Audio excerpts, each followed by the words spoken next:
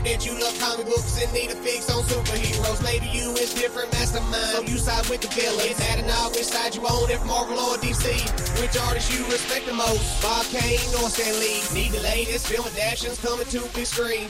Get the facts on starring actors, which ones you need to go see. Maybe you a gamer, cause you love to take control. Get latest news on the hottest games, then debate the best console. Nintendo or Sony, can't forget Microsoft. Find out which games you have to play and which ones should not. Get on board and join the movement, you won't be last. Check signal strength, turn volume up, it's time for a new podcast. Yeah, you need the facts on all these stuff, who got the latest word. Hit internet for number one, it's Nerds Against the World. You got questions, they got answers, best you've ever heard. No competition, listen quote, it's Nerds Against the World.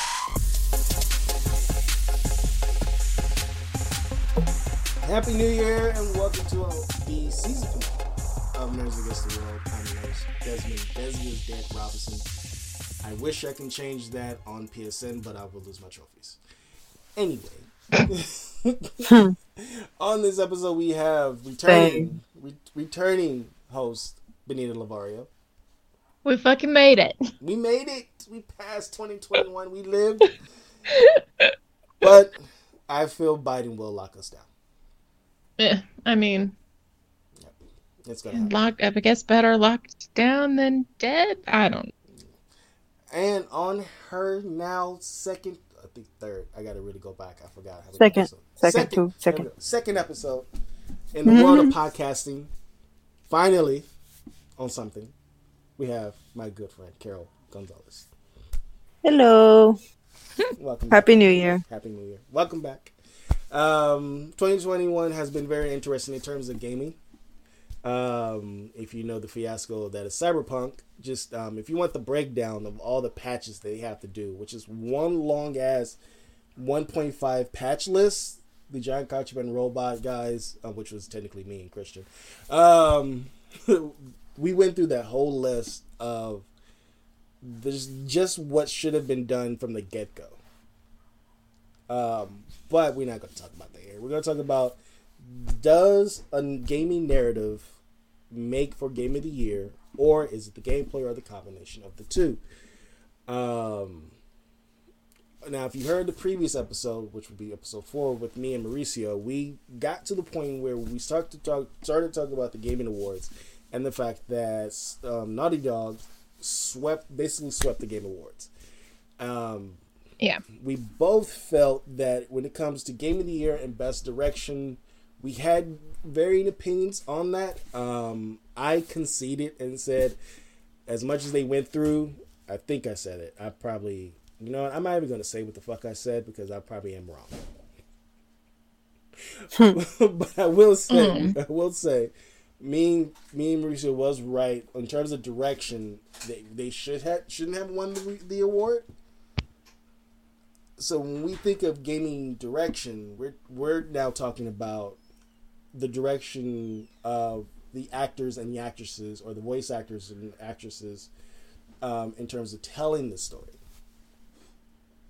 So I think we was both in an agreement. Yeah. We was both in an agreement where they should be treated like the Oscars, to be more specific in terms of what you're calling direction.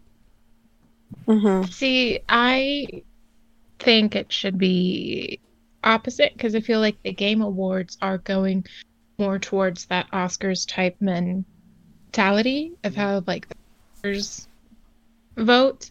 And I mean, honestly, the Oscars, like, most of the time those awards are given for like basically what studio has the money to pay voters and shit like that.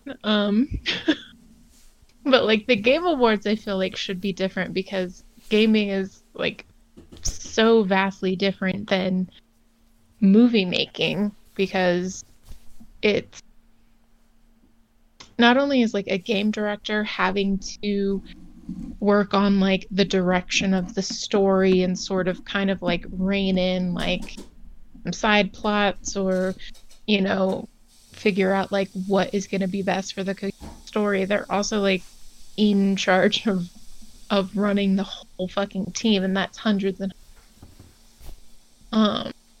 yeah, they have like delegations and shit like that. Like obviously you've got the voice director, who's in charge of like making sure the voice actors are giving great performances.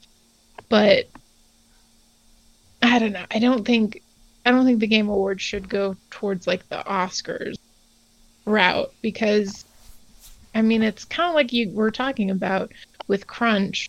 I feel like that has to be taken into account for directors. It's not like, oh, look at all of this like bullshit we put all of our people through. Yes, absolutely worth it to win this fucking award, when it's like not. I feel like it's not, personally, just because so many video game developers are suffering burnout and stress and just like massive mental illnesses like depression and shit like that because of the massive overload that is placed upon them.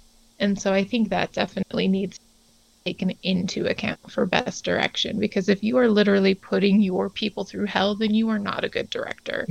You are not a good burner. Like, you need to make sure your people are taken care of so they give you a good product, not like whip them to make them make a good product, you know? Like, I mean... Yeah, like when I learned about Naughty Dog's like team walking out, and I was like, huh, like, you know, like I was unaware of that. I was more concerned about the final product.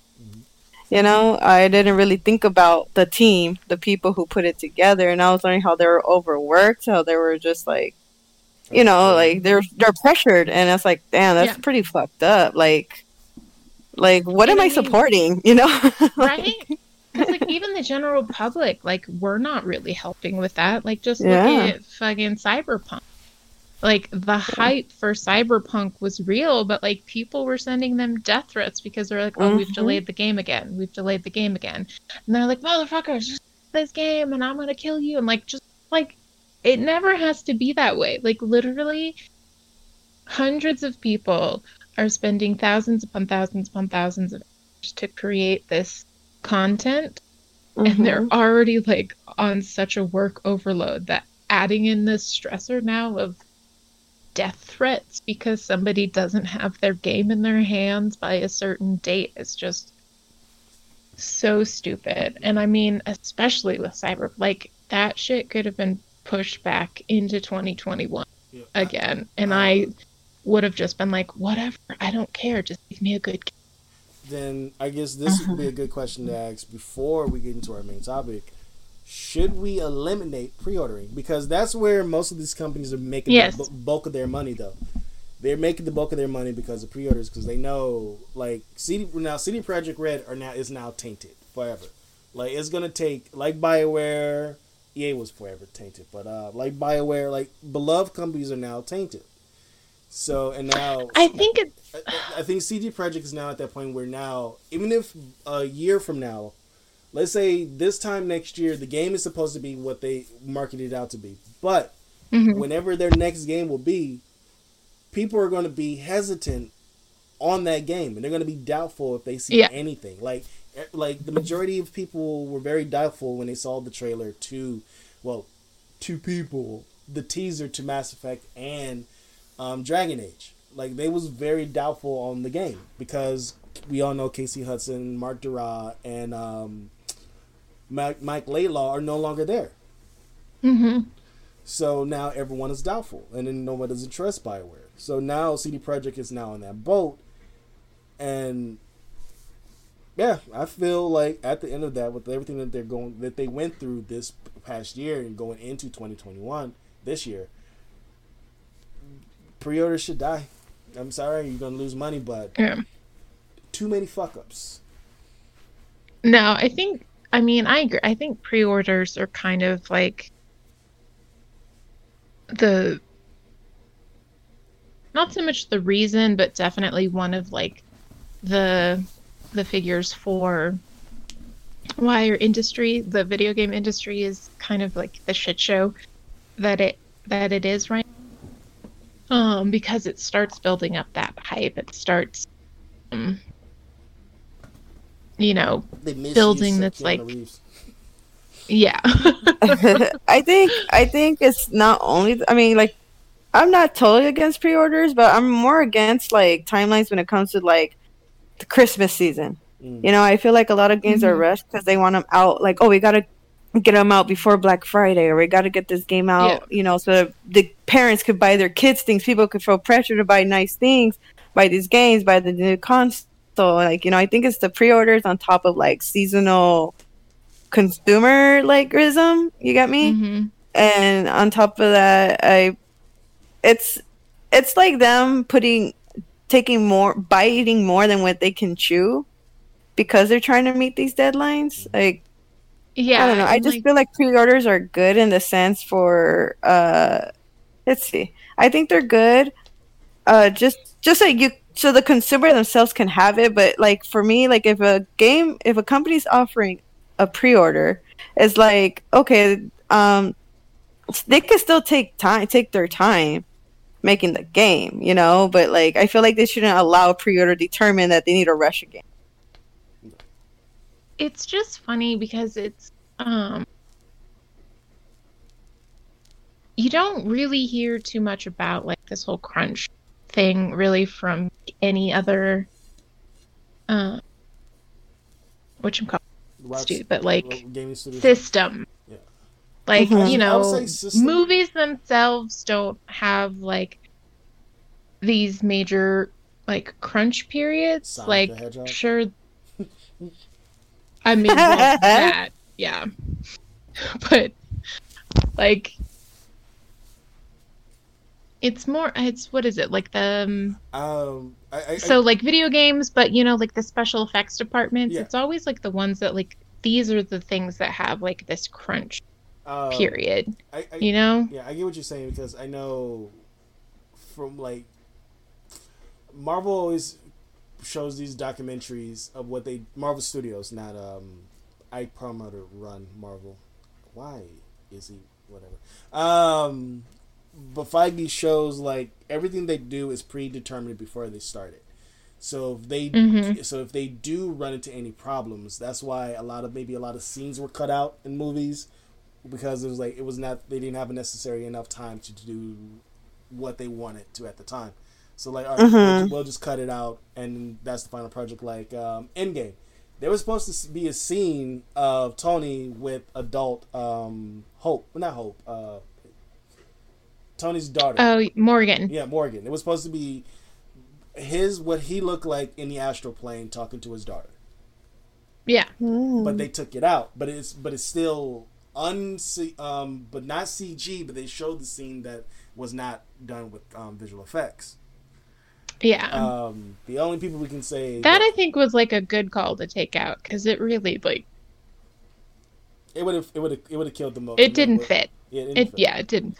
You got all the heroes crying, and you want to go straight to that scene? No, you stick to all the heroes crying. But like movies, television, they have set predetermined things that they work on. It includes their special effects companies. Like some of them are in house, some of them are outsourced. Like I think Marvel's the only one that has connections with ILM that is primarily on Star Wars. We're not going to talk about Star Wars because if I talk about Star Wars, we're going to derail this whole thing. I think it's just funny because it's obviously they're dealing with like a lot of code, computer programs, things like that. So those are just very hard to really, I guess, anticipate issues because you could have like the general layout of what you want to do, but like in like putting that into play then like causes so many different issues where you're like, okay, we have to debug this, or oh, his face completely disappears into his neck if we do it like this. Like there's just so many working pieces. It's a lot of layers. I just wish developers would, and I guess mostly publishers, the publishers would just understand that shit goes wrong. You cannot plan for everything. Like these games are meant to be played. If there's repeat value to the game, they're meant to be played over and over again. especially if it's an RPG. So you expect, like, to go back to Cyberpunk, you expect that when you do a third or fourth playthrough on a different through line, you expect it to be just as polished as your first playthrough. Yeah. So, like, I think the only bug, this is a funny bug though, on Inquisition, when you go to jump, but he doesn't fully jump, and they're just like they're floating in the air, moonwalking. Oh, yeah. Witcher, they had every time he snaps his, like, he's supposed to, like, I guess trying to talk to somebody, but then at the same time, that same button when he's trying to talk to someone is the trigger of a magic spell. So it's like, what the fuck? Yeah. I remember falling through, like, Skyhold so many. Assassin's Creed Unity was bugged as fuck. God. And that one had so much potential. It's like, what? You can play with friends together with, with other, brothers in the Creed? That's all. And I'm just falling continuously. Yep. Some of my characters didn't have a face. But that's like oh my god, that's the thing with, like, this whole crunch shit, because then Ubisoft was like, we can do this every year, let's release this game every year, and it's like, no, stop. Like, Madden releases, it's basically the same game with just, like, slightly different graphics, updated visuals, and maybe slightly adjusted mechanics. They do that every freaking year. People still buy it. But, like, sports games are a completely different breed than any other game. Even, like, shooters, like Call of Duty. I don't even know if they still come out every year. Because Actually, I think Call of Duty is now, like, if you're doing their free-to-play Fortnite style, they're on a seasonal basis. Yeah, Warzone.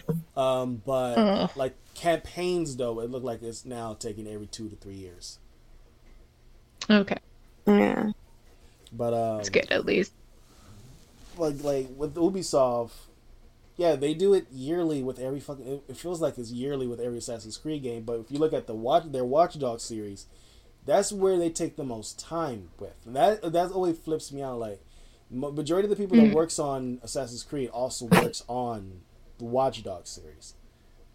Like, why can't you put that much effort on your Assassin's Creed games that you do with, like, the majority of people who bitch about Watch Dogs is only about its stories, as opposed to just the gameplay. Well, and that's it's just so funny that you bring it up, because I just got Valhalla, so I just started playing that. So I guess I'm still technically in the tutorial phase, and I'm not liking it. Because the combat is just, I'm trying to even remember, like, the last Assassin's Creed game I played. I think I played the Egyptian one. The last one I played was Brotherhood. The sequel was the sequel to our listeners. Brotherhood came out Assassin's Creed 2. So I haven't played Assassin's Creed since the PS3. That was I affectionately called that one Assassin's Creed 2.5. But, like, the combat it feels different to me from previous games, so I don't know if I'm just not remembering them correctly. It's just been so long since I played one. But also, like, so far the story itself hasn't really, like, hooked me. And I've been playing, I don't know, maybe 2 hours in, I guess, because it's a huge open world, so, I'm kind of, like, running around looking at all this stuff, doing, like, little side quests and things like that. But, like, one of my friends was like, no, once you get past, like, that intro level, he's like, it gets really good. He's like, you just gotta get to Britain. And I'm just like, but if you can't even make the tutorial level interesting, like, I feel like that's sort of, like, kind of the go-to level. Like, you want to at least pull people in the first level and make it interesting and intriguing, so they keep wanting to play the rest of the game. Because if you fuck up the beginning, then that easily people are going to be like, oh, I don't do this anymore. So like having to feel like we're forcing ourselves to have to play this to get to the good parts is just a bit dumb. And for me, I'm only 8 hours in Cyberpunk, and I experienced one glitch on. I'm playing on the Xbox. I'm not playing on the PlayStation. No, actually, two glitches, and it was mainly for my male character V. Like I'm constantly seeing him naked, but he has clothes on in the cutscene, which is like, what the fuck is going on? Why is he, whatever? Like I'm like, I don't want to see his dick. Why did I even give this damn character a dick? What is it? What is it used for? Like seriously, I'm literally standing like I'm looking at him. I'm like, I don't see no sex. Welcome I don't see no sex. to what it feels like to be a woman who has to play these video games where they just casually show fully naked women for no reason whatsoever. So, welcome to how we feel. I'm glad to be. But please I'm glad continue bitching about the male gaziness. I'm glad to be here. I really am, because I made the character look like me. So it's still like I'm still like I don't see any sex scenes for this game. So like, what is the fucking point? I see more dildos that gets used than your character's dick. But that's a minute thing. I had to get that out because I'm like, like why? One glitch that really rubbed me the wrong way last year, in 2019, was Darksiders 3. You mean the year after 2020? You mean the year before? Yes. Well, 2020 never existed. No. I'm just kidding. Okay, so no. We hear you. We feel you. We went from 2019 to here we are, 21. Okay, 2020 never happened. Sorry to mansplain that. I'm sorry. Go ahead. No, but this game, like when Darksiders 2 came out, THQ went out of business. Like there was gonna be no Darksiders 3. We were all like, okay, where the fuck is the story gonna go? We're left in the dark. And then 6 years later, Darksiders 3, coming your way. I was like, oh fuck. I was like, finally we get to see what happens, and the game came out. I was excited. The game was glitchy as fuck. And I was able to work through the other glitches. Like I didn't mind it because I'm just like I was like just being like a fangirl for Darksiders 3. I was like, you know what? They can't do no wrong. I'm okay with this. And I was like, I'm gonna platinum this game. So when I completed the game on the hardest level, hardest difficulty, I was just waiting. I saw, my trophy came out for passing it on easy, on medium, and then the one I did not get the platinum trophy, and I was like, what the fuck? What did I do wrong? So then I go on Reddit and I'm like, oh, what's going on? And they said that there's a glitch where if you pause the game and just look at your difficulty just to see where you're at, it glitches. Bruh. Oh no. Yes, and I was so pissed. I was like, what? I was like, okay, I only did it like 3 times because I wanted to make sure, like, oh my god, I'm going to pass the game. Do I still have it in the right difficulty, And I did it again, like, this time, I'm like, this time, I'm not even going to hover over it, I'm just going to pause and just see, like, without hovering, highlighting the difficulty. So I played the game again, difficult, and, difficult. When you're playing in apocalyptic mode, you have to farm a lot. Because, okay, so you want to upgrade, so you have to farm a lot. And I played it again. I just paused it. I didn't even highlight the difficulty. I just paused it just to see, like, okay, cool. And I'm playing, again, the glitch again. So then I was like, okay, I'm going to play this whole fucking game without pausing it at all. Because I was told that they released a new patch where that was fixed. I did it, and I passed that game like 5 times on the hardest difficulty and still no trophy. And I didn't play it. I started playing it again. I was like, okay, well, apparently it's officially it has been fixed. So I'm going to attempt it because they actually came out with a New Game Plus. And apparently if you play New Game Plus, you continue with like the weapons and the upgrades you have. You just in a whole new, obviously like what New Game Plus is. So I'm going to attempt it. And I'm hoping it's fixed. And if it's not, Ask for a refund. Yeah. You should. That's like one of those like weird glitches that you're just like, how the fuck would they have been able to find that? Yeah. You know, like. But there's people who were able to get that platinum trophy because it was so glitched that they were able to find ways how to get to point A to point Z so quick, like in 2 minutes. Like there's those I don't know what they did, but they were able to find loopholes in the game just to pass it without fighting any of the bosses. Damn speedrunners. And real quick, they were able to patch that. I don't know. Yeah. I'm still mad about it. I'm still mad about it. There's a funny glitch, and it's all around YouTube. Dude, this I don't know who the person is. I'm just gonna say person. They call for their car. Out of nowhere, the game launches the car from the sky, from the other side of the map, and it lands on top of the character, on the player. A good chunk of their health is gone, and then the car blows up.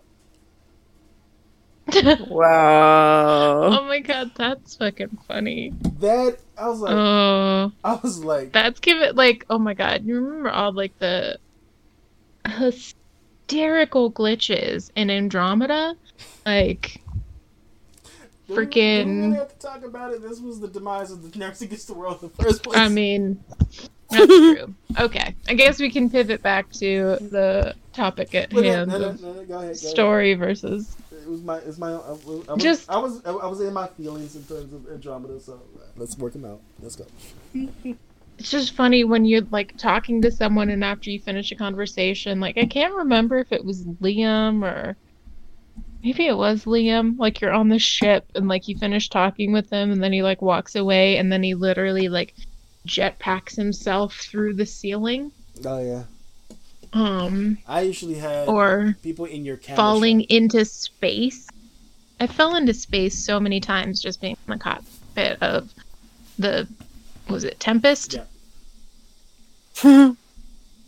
And I'm like, oh, I'm just reliving the beginning of Mass Effect 2 all over again with explosions. I never had that. I had people in your shot, in your angle. So like when they're in the cutscene or it's just them talking, you're in my eye line. Like if I was an actor, like you in my eye line. You in my eye line. Where they're like right in between the two of you, just standing there, and you're like talking as if they're not there, and you're like, bro. I know. I'm like, come on, bro. One I just now recently experienced replaying Andromeda. The character Liam and Jaal. That cutscene where you see them both naked in the because they're both working on the armor. The game copy, like it's just like it glitched where they're still standing there, but then a copy of Jaal walks past Ryder, but he's still standing there. I'm like, so you're like, oh, there's just two naked Jaals. Okay, it's cool. I was like, that never happened before. It digressed over time. God, forgot. Fucking stupid scene. I had a glitch. Now, this is when I first played it. There was a glitch with the sex scene with Cora and Ryder. I was like, whatever. Alright. But I mean, that is a good segue, because Andromeda for me was not a good game, even though combat-wise, I thought it was a lot of fun, but story-wise, it fucking sucked, because it was just like copying Mass Effect. I didn't see it as that copying Mass Effect, because I was like, there is.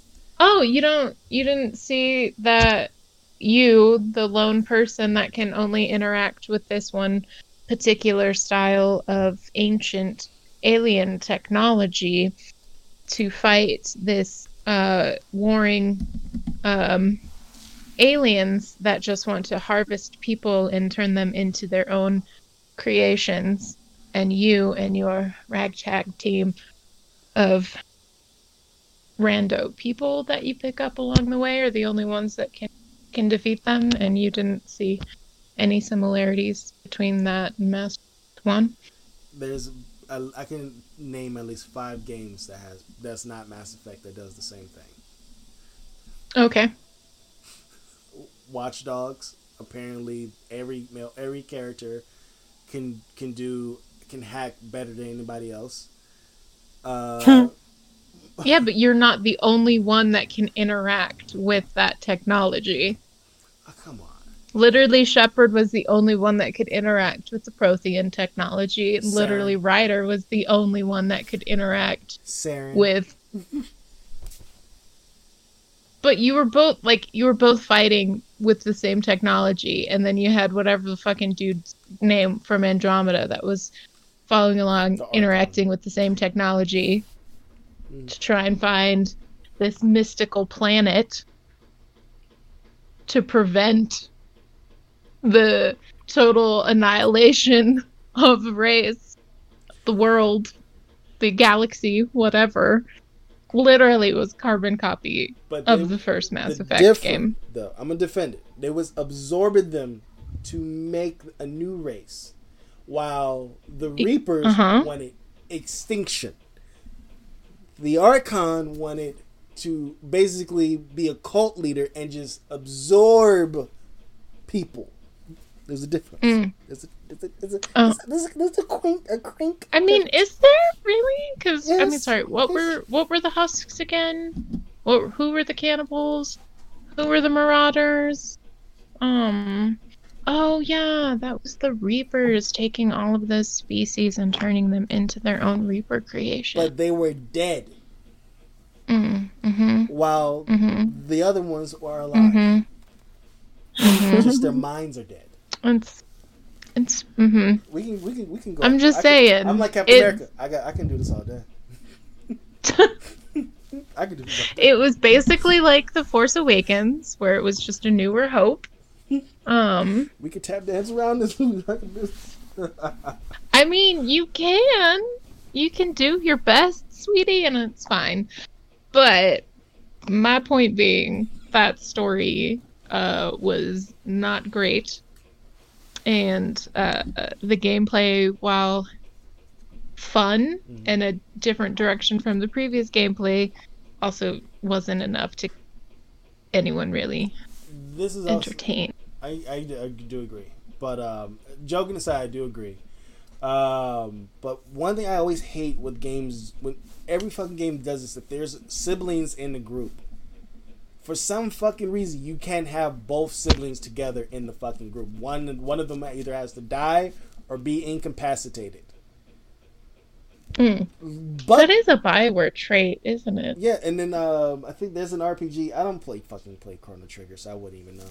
I'm not even going to speak on something I don't know. But it is a Bioware trait, like, buck the fucking trend. Let siblings be together. Like Dragon Age 2 Dragon Age 2 introduced it, and then all of a sudden is either one or the other dies or one or the other just leaves. Fuck Carver. Is either Bethany lives or dies. Yeah. And if she does live, she gets taken away. I always vastly prefer playing mages in Dragon Age, and if I don't play mage, then it's a rogue. So like most of the time, every time I play Dragon Age 2, I'm a mage, so I'm always stuck with Carver. I feel sorry for you. And that's why I usually take him with me into the deep roads, and then like I don't save him. I'm like, oh darn it, I forgot to bring Anders, so I guess you're gonna die. Sorry. I redid the deep roads when I realized Bethany was gonna die, and I didn't have Anders with me because I already had a mage in the and you were like, we gotta do this all over again. Yes, I cannot. I was like, I like the voice actress for Bethany. I was like, she's the actual only mage character in this whole entire series besides Wynn. I'm not gonna let her die. I will redo this. My brother was like, you really gonna redo it? You was literally cursing out this last boss. I was like, I don't care. I'm redoing this. There are there are people you talk to who you realize are not like Dragon Age fans because they're gonna be like, "Oh yeah, I played that game. It was cool," and it's like, no, no, no, no, no, no, no, no, no, no. Like, if you did not like reload the last 2 hours of game because like freaking Colin or Anders was like very upset with something you said and you lost points with them and you're like, nope, I pissed him off. Sorry. I gotta reload this. I gotta make him happy again. Like, are you even a fan? Because I have done that numerous times where I'm like, oh no, I pissed Alistair off. Shit, I gotta reload this and change it. Oh my god. What's his name? The elf with the lyrium burned onto his skin? Fenris. Mr. Sexy Voice himself. Fuck Fenris. Oh, no, sweetie. No. I did. My character did. I know you did. But when you have Bethany still alive and who is a mage, he will make remarks to Bethany. I'm like, oh, fuck no. This is my... I was like, even though this is a video game sister, I was like, this is my sister, motherfucker. You will watch your mouth. Dude. I will help you, see, but you will watch your mouth. This is where we need to have the conversation about your empathetic skills and how, yes, it is good to defend your sister, but also within context, you have to realize that he grew up in an area where mages were the worst of the worst and was tortured and experimented on by a mage. So he has some trauma and some animosity towards all mages. I get that. I really do. But so I have there's no excuse for that behavior to a person you are but asking there for is. help. You are asking for this person's begrudgingly. He is asking for help, but you are still making death threats to someone's sibling, who they already lost their parent. This person is on their last leg of sanity. The only sanity they got left is their sibling. I'm sorry. He will die if he touches my sister. He won't have to worry about mages no more if he touches my sibling. Bro. Don't make me... Bro. I will bring the lawful evil out of me. I will. Now, if you guys are interested in like sibling like theme, like teaming, is that in that realm? It's a good little off topic. It's not a video game though, but it's an anime called Demon Slayer. I think it has a really cute brother and sister relationship, where they fight for each other and they'll kill for each other. I just think it's something. I just want to chime in because I know nothing about Dragon Age. So I just wanted to contribute something. When the topic of Mass Effect and Dragon Age comes up, is me and Benita time. Yeah. I'll just be over here. Okay, you guys do. But I'm going to basic Bioware bitch. But that's the thing. So like even with like Dragon Age 2, which a lot of people thought was like quote unquote dark mark against Bioware, story wise, it wasn't that like compelling, intriguing, yeah, but like the characters and the gameplay really, that for me made the game enjoyable. Like, because you have like complicated characters like Fenris where you're just like, this dude has legitimate reason to be angry and hate mages because he's been tortured by mages, it's and then you have Anders, who has legitimate reason to hate Templars because he's been like tortured and kept in fucking circles for all of his life by Templars. Or even like your sibling. Like, there's times I have not killed Carver. I've let him live, and he kind of isn't like as much of a douchebag, but he's still like a realistic sort of brother. to me, I guess. I mean, I have so, but a realistic sibling.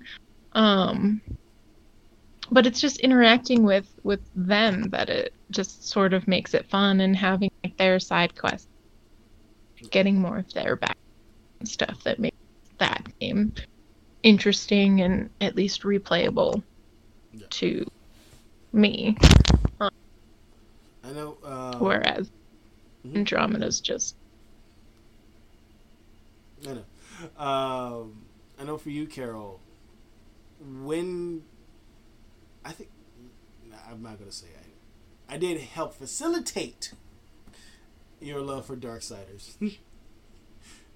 Every time you will miss out on a new trailer, I'll be like, "Yo, Carol, check this out." You'd be like, "Oh fuck yes, leave me alone. I need my time. Let me look at this trailer, process, then we'll talk." But was it the story? Was it more for you the story than the gameplay, or was it the combination of the two when it comes to Darksiders? Well, the way I came across it, I was at a GameStop. I came across Darksiders 1. Actually, Darksiders 1 was free on PlayStation. I think on the PS3, I believe. I don't quite remember. And it was for free on PS Plus, so I downloaded it and I played it. And at first, it was just more the gameplay because it was just like the hack and slash, and it was like third person, and I really enjoyed third. Because I think also it depends on the person. Because some people like first person point of view. I love third person point of view games, and I just like what? Why the fuck? Why the hell does this guy kill me? Why is everyone against me? I wanted the pocket. I'm horseman of the pocket. What's going on? And the story itself was very confusing. I didn't really understand the story. I just know I'm just trying to like set some order or find some truth. But for Darksiders 1, it was definitely the gameplay because I was able to transform to this even bigger like demonic like creature. And I thought it was really cool that I was just able to smash things up and I was on fire. But it wasn't until I played Darksiders 2, which is on sale on GameStop. It was like for $5. And that's when I started understanding the story more. And that's when I realized that I fell in love with the franchise. And, but for me now, it's more about, because when Darksiders, the gameplay isn't that great, but the story for me, like, was just blew my mind. Like, what made the game great for me was the storyline more than the gameplay, because there was a lot of glitches going on. But yeah, because like you guys know about the Darksiders story, how like what the fuck is going on with these horsemen? I haven't. Yeah, because like the first one was where he was like framed for starting the apocalypse or whatever. Yeah. Yeah, and the second one. I played the second. Yeah. So you're definitely right. What you just said, it pretty much sums up the first one. So like, you have War, who was framed for setting off the apocalypse too soon. And for that, he had to be in prison for 100 years. Now, he leaves he does his time for 100 years, and he comes back to Earth. He's like, hey, let me redeem myself. Let me find out who framed me, and yada, yada. So pretty much he's just trying to find out the truth the whole time. And then he finds out the truth, and somehow, his 3 brothers ends up getting summoned and ends there. We're like, oh shit, like they're all gonna fight, they're gonna bring back order.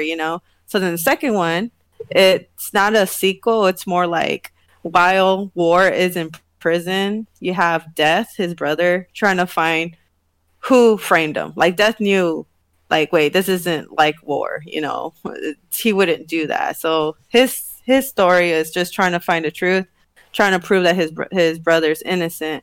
And then Darksiders 3, it's still while War is in prison, but now it's the sister Fury, where she just has to fight the 7 deadly sins. But she finds out that, wait, her brother was also framed. And it's pretty much how they all like come together. And the way Darksiders 3, it introduced their other brother, Strife. And now I'm just waiting for Darksiders 4. Did they confirm that one? Not necessarily. They did come out with Darksiders Genesis, but that takes place way before War was framed. Like that takes like way before. But no, there has to be a Darksiders 4 because the way it ended, there's still a lot of how do you say it? There's still a lot of questions. Like we don't know what happened to Strife. We don't know how Strife ended up on Earth. So, we don't know how. So what? You essentially got Star Wars. Instead of going forward, instead of getting sequels, you got prequels. Yeah, more questions. Sorry if you can hear my cat. I'm sorry. No, you're good. Oh, it's okay. Harley and Christian's dog are part of the Giant Country with Robot. Harley's now part of Nerds Against the World, so your cat is now part of this crew. Okay. Well, my fish is quiet and has manners.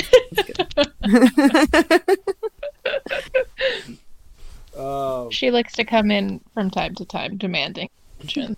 But we can stick with you, Carol, because obviously me and Benito are like heavy into lore-based games. Is there any game that you've played in recent years or in the past where you're more focused on the story than the gameplay, or it's the combination of the two? Definitely, I'm more into the lore of Darksiders. I've bought in books that pretty much don't answer my questions, though. It just makes me want to learn more about it, like the Nephilim and who they are, and how the Horsemen were part of the Nephilim and they killed their own people just to become the Four Horsemen, and how some have guilt, some don't give a fuck, and their mom was oh wow, I forgot her name, but I forgot what their mom's name, but she was also part of the Nephilim, but definitely it's Darksiders 3 where I know more of the lore about. Because the reason why I'm trying to learn the lore, because I'm trying to get answers, and I just don't get answers. I just get more questions because their universe is limited. It's pretty big, but it's limited because there isn't. I feel like they haven't got that much more depth into it. Okay. But so you feel? I don't know if I answered your question. You pretty much feel like every Resident Evil fan. I mean, look at this. Look at that fucking series. It was consistent until you got to after 5. After Nemesis. You got Code Veronica, 2 other sequels, then Resident Evil 4, and then you got a couple of other side stories, and then you got RE5. Wait, it's not great. And then you got 6. And then 6. They at least course corrected with 7. And I still, honestly, I haven't even finished that one. And it's not like saying the story's bad or whatever. I don't know if I can really do like horror games anymore. Like, I don't know if I've grown out of horror. I just never found. I personally never found them interesting because everybody's expecting you to get scared when you play the game. Like Nemesis, I wasn't scared. I was more like, how the fuck is this person? Like, is it the AI that knows where the fuck you're at, or like you're in his field of vision that he knows where the fuck you're gonna be at? Like, no monster is gonna know where the fuck you're at. Like, it was getting annoying. That's why. And to preference, I haven't played a Resident Evil game since the PS1, PS2 era. I haven't played back in the day. Back in the day. So when I was in high school, when I was a wee lad. Yeah. I think I stopped in 7. I think it was like when you were trapped in the room with like the dad, and he had like the chainsaw, and he's like, it's literally a tiny room, and you're having to like run around this circle to try and figure out ways to kill him, or at least like incapacitate him enough, because I think that was one of the things of like, people really just didn't die. Shoddy Bugatti. I stopped at Raccoon City in like the first 5 minutes. I couldn't get. You start off in a motorcycle, it crashes into a highway, and then you got like 3 bullets, 4 bullets, and you have these zombies coming at you. I didn't know how to handle it, so I stopped playing it. Okay, but I will say one of my favorite horror games, and I guess it technically does is horror, was Until Dawn. But that was because me and my friends, we played that together. Like, we would take turns, like, playing for a little bit and then handing the controller off to somebody else. And so, you know, that game has, I think they called it the butterfly effect or whatever, where, like, the choices you made obviously impact the ending and, like, who lives, who dies, and whatnot. And so it was just so much fun playing that with our friends, because we're like yelling at each other. It's like, you got them killed! Oh my god! How dare you do that? And if you like Rami Malek, he's in the game. Yeah, Rami Malek, freaking the cheerleader from Heroes, Hannah Panettiere. The shithead guy from Agents of Shield. He's a damn good voice actor. All of a sudden, I was like, he did a bunch of DC animated shows. He's currently doing some, and I'm like, nice. Wow. It's kind of like Freddie Prinze Jr. Like, I thought he was just an okay actor, but then he's such great voiceover work in video games and TV shows. Star Wars Rebels. A horror game? Yeah. A horror game that I enjoyed was the Darksiders series. Dead Space series. Oh. Yeah. Yeah. I haven't... 3 was more action, but the first 2 were, like, really good horror. I never video game. I've never passed Dead Space 2. And not because I'm scared. It literally... I cracked up so much because I just remember, like, working at GameStop and, like, describing the Dead Space series to people. And I'm like, the first Dead Space is, like, the first Alien movie where it's just, like, you, that one person, like, this weird force that you don't know anything about. And I'm like, and then the second one is, like, Aliens, where it's, like, still horror, but a little bit more action-y. And then the third one literally followed that trend, because then it sort of, like, the Alien 3, where it was... But with co-op. Darksiders 3 is just... Yeah. I mean, Dead Space is, like, with co-op, though. Yeah. Like... Dead Space... The reason why I played... It definitely peaked it, too. I would say I liked it for the gameplay and the story. Because it was, like, something I never played before. And I saw... There's a channel called Gamers. And the guy who helped make the game also has his own video up explaining him designing and creating Dead Space. And they played a lot with sound. And I like that because, like, you're in when you get to specific sections, you're in space. You're not supposed to hear anything. And the only thing you're technically hearing is Isaac breathing hard because he's technically in a space suit. So that's what you're going to hear. But outside noises, when you're in space, no, you're not going to hear anything. I was like, I fucking love that. It paid like like meticulous details for a PS3 game at that. Now the reason why I never played Dead Space 2 is because I had a hard drive fiasco that wiped all my save files, and Dead Space 2 was part of it. And I was like, damn, fuck this shit. I am not replaying Dead Space 2 because I was doing well. I was like, because normally I hate the regeneration monster. Not because I'm scared. And this is in every video game with this narrative. Why would you put us? And I said this before on the Giant Consumer Robot last year. Actually, our premiere episode for... brain fart. It's like... Here's the scenario. Let's say we're in Dead Space, right? You're on... Let's say... Carol, I'm going to use you an example, Carol. It's right in front of your door. You can see the exit. It will take you, no more than a minute or a second to get to the door. But now we're in Dead Space land. You see the exit.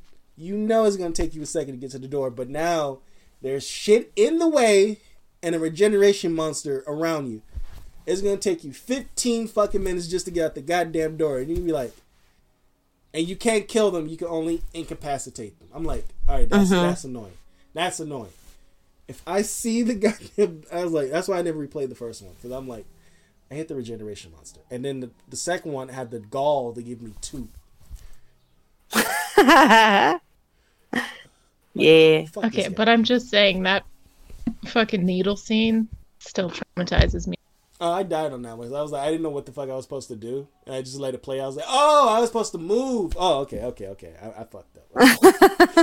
I was like, Yeah. You know, what I've never played Dead Space. I played Dead Space 2 only because my brother, he gave it to, like, hey, my girlfriend gave me this. Do you want this? What is it? I don't know. It's a space game with monsters or something. I was like, yeah, I'll take it. I'll play it. And so I'm playing it. And I didn't care about story. I noticed that it had a multiplayer with it for Dead Space 2.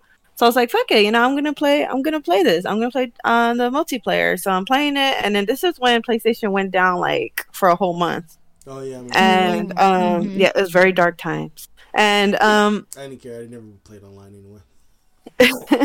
and I couldn't play online anymore. I was like, what? I can't get to level 60. Like, that fucking sucks. But what am I gonna do? Well, I guess I'll play the story mode. And I was hooked. I was hooked. I was scared. I was hearing voices in the game because, like, in Dead Space 2, like Dead Space 1, you go to I believe the Hiroshima, the ship to save your girlfriend. You know, you think she's on there, you know, and you're there to save her girlfriend. You find out that she was dead, that it was her ghost, or, pause right quick.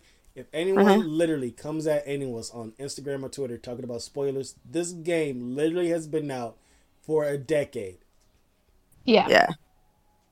You may continue. So, yeah, thank you. So I won't get any death threats. No, I'm just kidding. Okay, so then, like, he's fine. and then Death Space 2, he's, like, coming to terms, like, oh, fuck, my girlfriend's dead. What's real? I'm fucking crazy, because in Death Space 2, you're just hearing voices. Like, you think you hear something crawling behind you, and you don't know which vent a fucking necromorph is gonna pop out through, and then you see, like, people's, like, body getting dragged or dead bodies, and you don't know what you see, and lights are flashing, and they do a really good job at that. Like, I thought I was going crazy. I thought I was losing my mind. And that story was just, I don't know, it was just amazing. It was this, like, if they were to do, like, what's it called, a remastered, oh my god, I would play it all over again. Like, I'll definitely give it a shot. I'll definitely give it a shot on the. I would just love if we could get more, like, I don't know if I want to call it like an innovation or a difference, but like thinking outside the box, because like Dead Space was so cool because you're like, oh, I just shoot it till it's dead, but you're like, no, you literally have to, like, decapitate this thing, dismember this thing before it can even die, which kind of amped up the fear, because you're like, okay, how many limbs do I have to chop off before this thing is dead? Yeah. Or even with, like, BioWare and Mass Effect, where you're like, oh, the dialogue wheel, holy shit, that is kind of amazing, and, like, having better interactions in the video games. Like, I feel like we haven't had, like, good steps forward like that, I guess. Again, like, it feels weird to say innovation, but, like, outside the box thinking in a while. I would say Telltale's Batman and Insomniac's Spider-Man are good examples of retelling something we already know. Well, actually, replaying Telltale's Batman, I don't like their approach with changing his mythology. Like, I do like the concept of that the Waynes were bad people and crime bosses, and Bruce has to basically clear his name and, like, try to fight to show, like, I'm not what my parents are.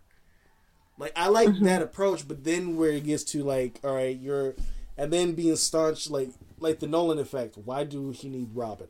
All right, then why? Yeah. And why in season 2 you not only let Lucia's daughter murder somebody, but then you let him, Batman, bring her on as a sidekick. I don't care if that's a choice. That's still a choice that you did. You made the Joker, like, making the Joker either, like, you have a choice to make the Joker good. Mm-hmm. But then, no matter what, he's still going to be the Joker that you know by the end of the game. And I was like, what is the point of this? Now, with Spider-Man... Oh, go ahead. I was just going to say, that's the one, and I will call this an innovation because it whoever makes it. That's the one thing I do want is for developers to actually mean it when they're like, your choices matter. Mm. Your decisions impact the story. Because I've just seen too many times. Yes, your choices matter. What you say and what you do will have consequences. And then it's like, you get there and you're like, oh, but it didn't. Yeah. Really. I know, like, season 1 definitely gave you that innovation, but season 2 really felt like it was trash. Now, Spider-Man, even though everything's predetermined, so you really don't have no choice, but the execution to Spider-Man's origin. So, like, you cannot pin an age on Peter Parker's age. You just know that he went against majority of his villains.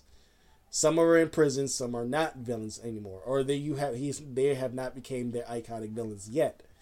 Like, he has not went against Green Goblin in this version. He hasn't went against Green Goblin or Venom yet, but they there.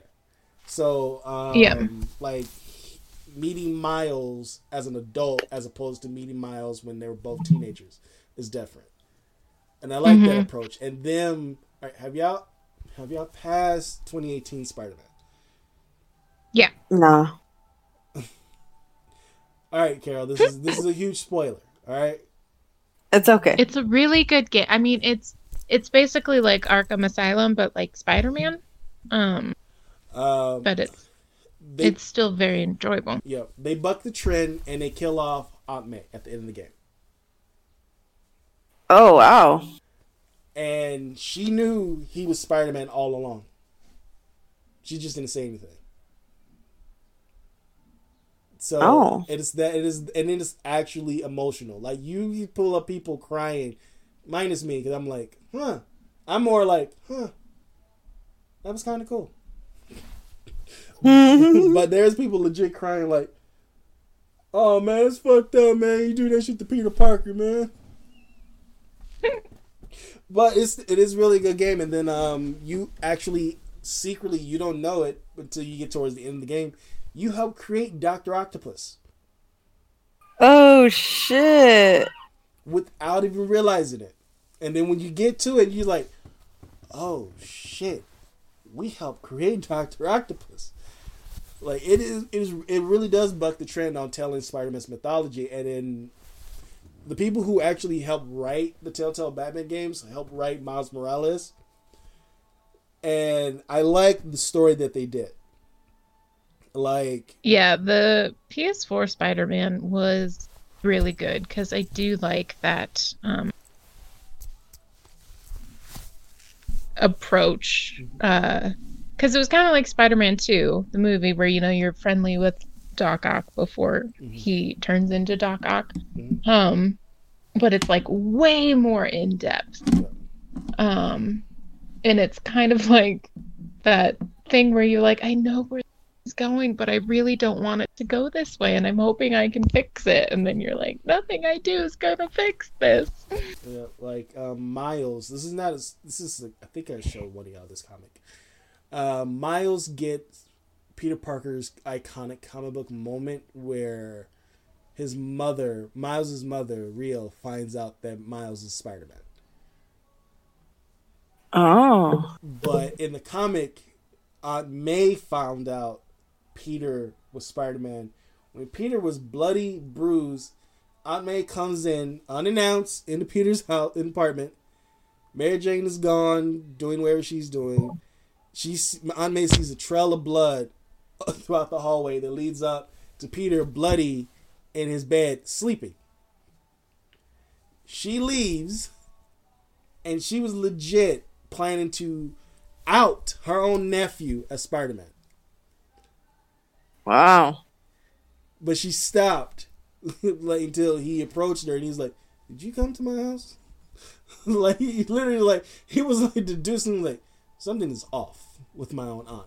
Like his spider sense went off on his own aunt, which never like a hero should never like specifically Spider-Man. His spider sense should not be going off on a family member. And that's when they had that talk. She was legit. She had you see in the comic strip like but the difference between that. Bria was more worried about her son because obviously if you play 2018, the father dies. So it's like they call him back to what happened in the game. They make note to say, "Oh, this happened 2 years ago, and this is where we at 2 years later." In Miles Morales, so that's like they're showing a forward progression with this, and I'm like, in the first game, Christos comic writers Dan Slott and Christos Gage wrote the story for Spider-Man 2018. I forgot the woman's name who helped write the Telltale Batman games, but she co-wrote Miles Morales. So I'm like, I do like the story because I'm like, she was probably like, all right, we're just building on Spider-Man. I'm not going to do what I did with Telltale because Telltale is a shit company. I don't care what anybody says. Like, you do good with season 1, but you get past season 1 with your games. Or now when you're mentioning about how Spider-Man ended up making Doc Ock, right? Yeah. Made me think of Mortal Kombat Deception. Have you guys played that? The Conquest? Yeah.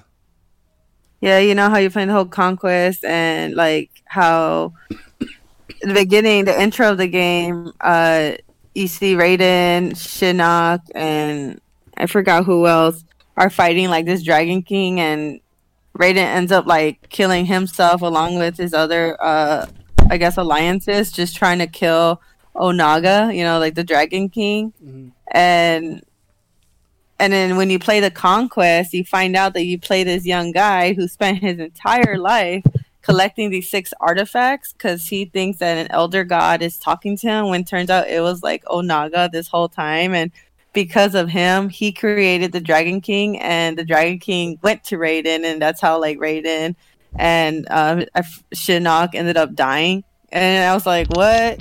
So whenever I kept playing the Conquest, like, how can I avoid this?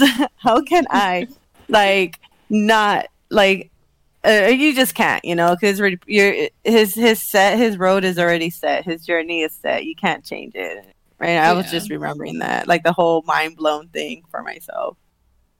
But it's kind of like what was the Halo game, Reach? I haven't played any of the Halos, so I wouldn't know. It was like the last Halo game by Bungie, and you played like Squad, and it was basically like the prequel to like the first Halo game. ODST? No, that was before. I want to say it was Reach. I feel like it was Reach, but you play like the Squad, kind of the newbie on the squad, and it's as the planet is falling, pretty much. So you're like, we have to get this, you know, this is very important, this has to get to this ship, and you're like trying to survive as one by one, you know, each of your team bites the dust, sacrifice themselves and whatnot. And so it was just a good way to like connect it to the rest of the games, but also to be like, no, I don't want any of these people to die because they're like cool, great characters. And then of course, like when you die, it's like just awesome. Last stand thing. So that was a really good one with great gameplay. And I'll say for me, another one, Left 4 Dead 1 and 2. Like trying to figure out the story while trying to play the damn game. Like what's up with all these characters? Who's like, why they're dying? What the fuck is going on? That's another good one that's like the gameplay is so great. Like you're not really like, I don't want to say you don't care about the story, because you do want to have that more backstory, Mhm. but like the combat keeps you so engaged, and you're like, we gotta get to the next point, we gotta survive. That then you can have time to more into the story and the history, Yeah. Because I'm like, or trying to talk somebody out of like, don't go after the witch, she's gonna kill you. It's like, no, I can kill her. It's like, you're not gonna kill her. Stop it. Please don't. Please don't fuck this up for everyone else on this team right now. Please leave her alone. Let's fast. And then they don't, and then you have to like fucking run for your lives. You have a like witch and a whole massive amount of zombies now chasing. because they just came out with that new DLC. Well, not new. It came out during Halloween, and it was like, wait, Left 4 Dead has a new DLC. Valve is still making games? What? I know. And the old man is supposed to die. So it's Oh shoot! What was his name? Like Sarge I or think it was Sarge. yeah, Because I was watching Funhouse play it, and it was like, Bill. oh, Bill? Shit. I forgot. No, I'm gonna have to Google it. And I'm like, what? There's a new DLC for Left 4 Dead? Let's go! Like, I was assuming that they was gonna meet the characters from Left 4 Dead 2. Because I was like, that would have been cool to see that. Mm-hmm. But I was like, I think they did do a DLC where they did meet up though. But yeah. I was in your boat. I didn't have good people playing with me. This is why I don't play co-op. Everybody's like, why you don't play co-op? Y'all think I'm shit. No, you those who are going to listen to this, you're shit. You're shitty. Well, except for Carol. She's good at it with a sniper rifle. But still, y'all shit. Have you guys his name was Bill. Okay. Bill. Have you guys played Hellblade: Senua's Sacrifice? No. Oh my god, yes. Oh my god, I cried so hard. And the So gameplay much. and the story mode is amazing. Like Oh. it was $40. It was like a pretty straightforward game, but Desmond, the So gameplay good. is, although limited, it's still really fucking good. Like it's not a hack and slash kind of game. You don't always get to fight, but like you'll know when you're allowed to fight. But just the story itself is really good. So you're playing as a young woman. Her name's Senua, right? And she believes she's cursed, but it turns out she actually has a mental illness. I'm not quite clear what mental illness she has, but she believes she's cursed, and her whole town thinks she's cursed. And and she went through so much abuse from her father, and it turns out it may have been genetic because her mother too had the curse, and she was traumatized as fuck because the one man that she loved, his head was severed by the Vikings, and her whole journey is her just trying to retrieve back his soul. Because I guess he's a prisoner in Norseman. I don't know how to say it, but he's a prisoner, and her whole journey is just trying to retrieve his soul, and his head is like guiding her. She has it wrapped up. You don't really quite know it's his head till later in the story and stuff. Yeah. And it's just sorry. Go ahead. Continue. I know It's so dang good, and it's by one of the developers that I also really like, Ninja Theory. Yeah, Ninja Theory. They did Enslaved and Enslaved was so good. I love that game. And Heavenly Sword. I know the company because Christian, if you listen to this is the episode you're supposed to be on, and you see they're talking about Hellblade, Cessna. I'm sorry, I had to be petty for that moment. But yeah, they were supposed to be. He was supposed to be on. He live and dies by that game. So it's amazing, dude. I'll get to it eventually. Like, you know, now I'm at the point where video games is like, for me. And this is the whole topic of the episode, is like, is the story going to grab me, or is this something I'm going to approach or play? And like Red Dead 2, the story is interesting. I just don't like the gameplay. I get bored. Now I'm getting bored easily. Like Witcher 3, I have only, and Cyberpunk is also a fender for this. To give an example, for Witcher 3, you play, I'd say roughly 10 hours. You fight the first boss, and then the title credits of the goddamn game starts up. You're like, wait a minute, this is supposed to be the intro? Yeah, but it's What? it's so good. Cyberpunk, so good. Cyberpunk does that. And I'm like, fuck you, CD Projekt Red. Just start the game with the damn intro. I don't need to be playing 10 hours just to get your goddamn opening sequence. Asses. It's beautiful, I'll give it that. But Jesus. Gears is the only game I have gone through. Gears 3 I felt is the most compelling story wise, because through the through line, Dom is looking for his wife, and when he gets to his wife and she's basically brain dead, he is now officially broken. Like the camel is finally broke. What's the point of fighting anymore if the one thing that was making him fight is gone? I was emotional. I was like, I need a hug, because we not only lost Dom's wife, we lost Dom. I need to die. I'm like, Yeah, I can't even remember how far I got into the Gears series. I think maybe it was the second one, I think, is where you find his wife. and then I don't think I played the third one, because like, I don't know, the Gears series it didn't hook me per se. it was definitely geared towards a toxic male masculinity through Yeah. I figured that out when the men were huge hulking behemoths and the women were petite, yeah. svelte. Have you guys played Overwatch? Yeah. Carol, you how do you forget I was playing with you with Overwatch?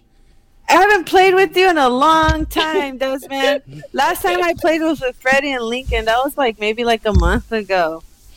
All I remember the game that you and I played together, and you just left because you got all the armor. You know, you just play raid one time. You know, and I'm still salty about it. Destiny 1 You raid. calling me salty? We want to bring this up.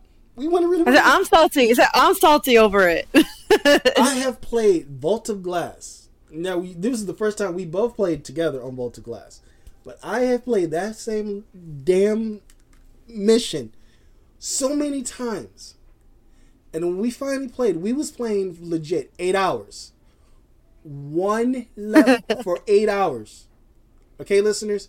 We started literally, I think, around 5 in the afternoon.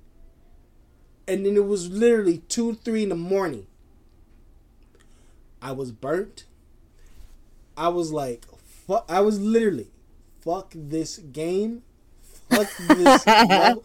And everybody's arguing to me because I got some crazy exotic. You got rare stuff. I was like, I don't care. If I can give it to you, I would. I literally something just went like, hit my head. I was like, I'm done. Fuck Destiny 2.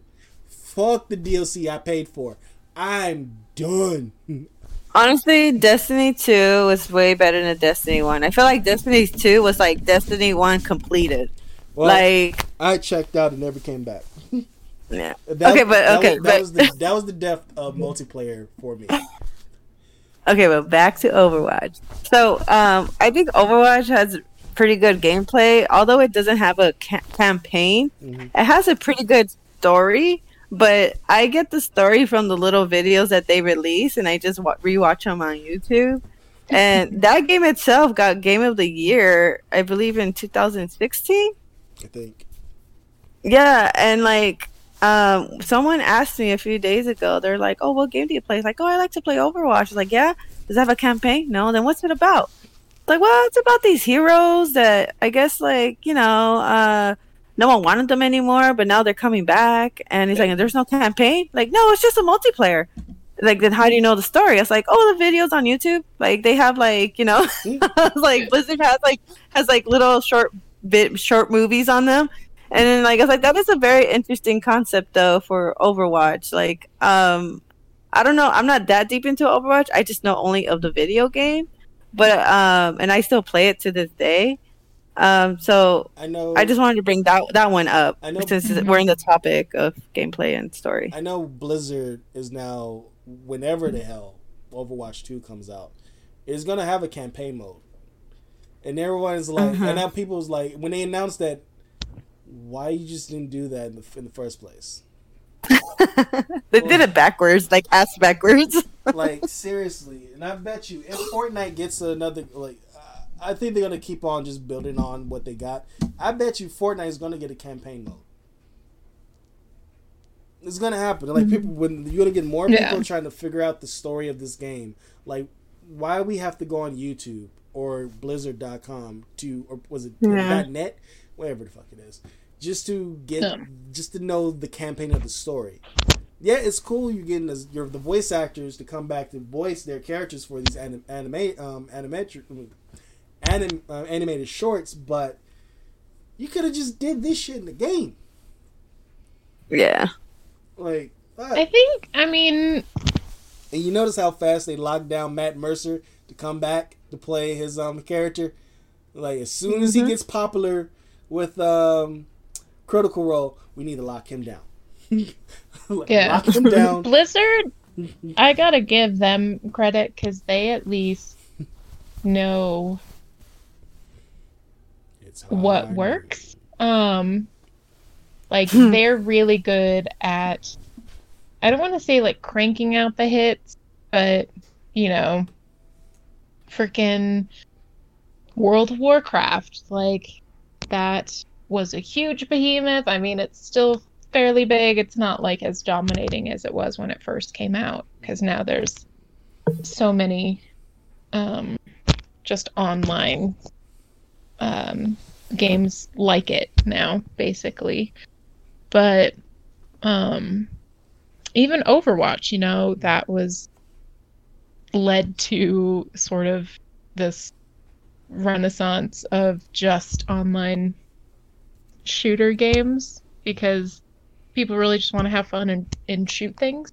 And then, like, when they realized, people actually like these characters in the story, then they're like, okay, we'll add more. Here's some little breadcrumbs here, and then the sequel will just... And I will eat it up. Yeah. I eat it up. I will cry to these damn short videos. Like, I am looking into everyone's story. I even got my boyfriend into it. I was like, dude, Overwatch, watch these with me. Let's play the game. Let's get into competitive mode. Like, I'm just like all about it. So they know what they're doing. Yeah, they do. They haven't had any huge mishaps. I mean, they have not been perfect by any means, but they haven't really had any disastrous releases that I can actually really name. The World of Warcraft re-release on the PC, Reforged. Oh, I literally don't even remember. I mean, I have not played World of Warcraft, and I don't know. That was a flub up, a big flub up. And then people complaining about, not complaining. I can see over sexualizing the character. I think they changed up Tracer, her look, to make it. Oh yeah, 'cause she was thick. She got cake. Yeah. You said it. I did. I was talking about my own dick. I was talking about my own dick in Cyberpunk. So we already hit a wide spectrum on this one. Oh man, I think that's a good way to end off this first season of Nerds Against the World revival. Think of it like the Final Fantasy VII remake, except for it's Nerds Against the World, and we just remade this. Okay, so we can just confirm you do want to end this podcast on a thick dick. I said what I said. I don't care. I'm comfortable. I am comfortable with my sexuality. Like, seriously, dudes, if you can't talk about a dick, like, I have a plan. I'm gonna wait till after we're done recording. I have a plan being able to talk about nothing but a whole Dragon Age episode, just a whole Bioware episode, just the both of us. Mm-hmm. So, Well, I mean, you could look at it this way, you know, either we've all held a dick or we all shook someone's hand who held a dick. 6 degrees of thick dick. the whole point. This is really going to ruin it, but the whole point of the Nerds Against the World revival is normal people like us talking about things that we love, which is gaming and nerddom in general. We try to be civil. Sometimes include sticks. Yep. It's fine. We try to be as civil, but we get to this point and it's like, you know what? Fuck it. We're just gonna be children. Thank you for listening to this first season. Thank you, Carol and Benita, for coming back out of retirement. Yay! And Carol, thank you for now being a part of Nerds Against the World. Yay.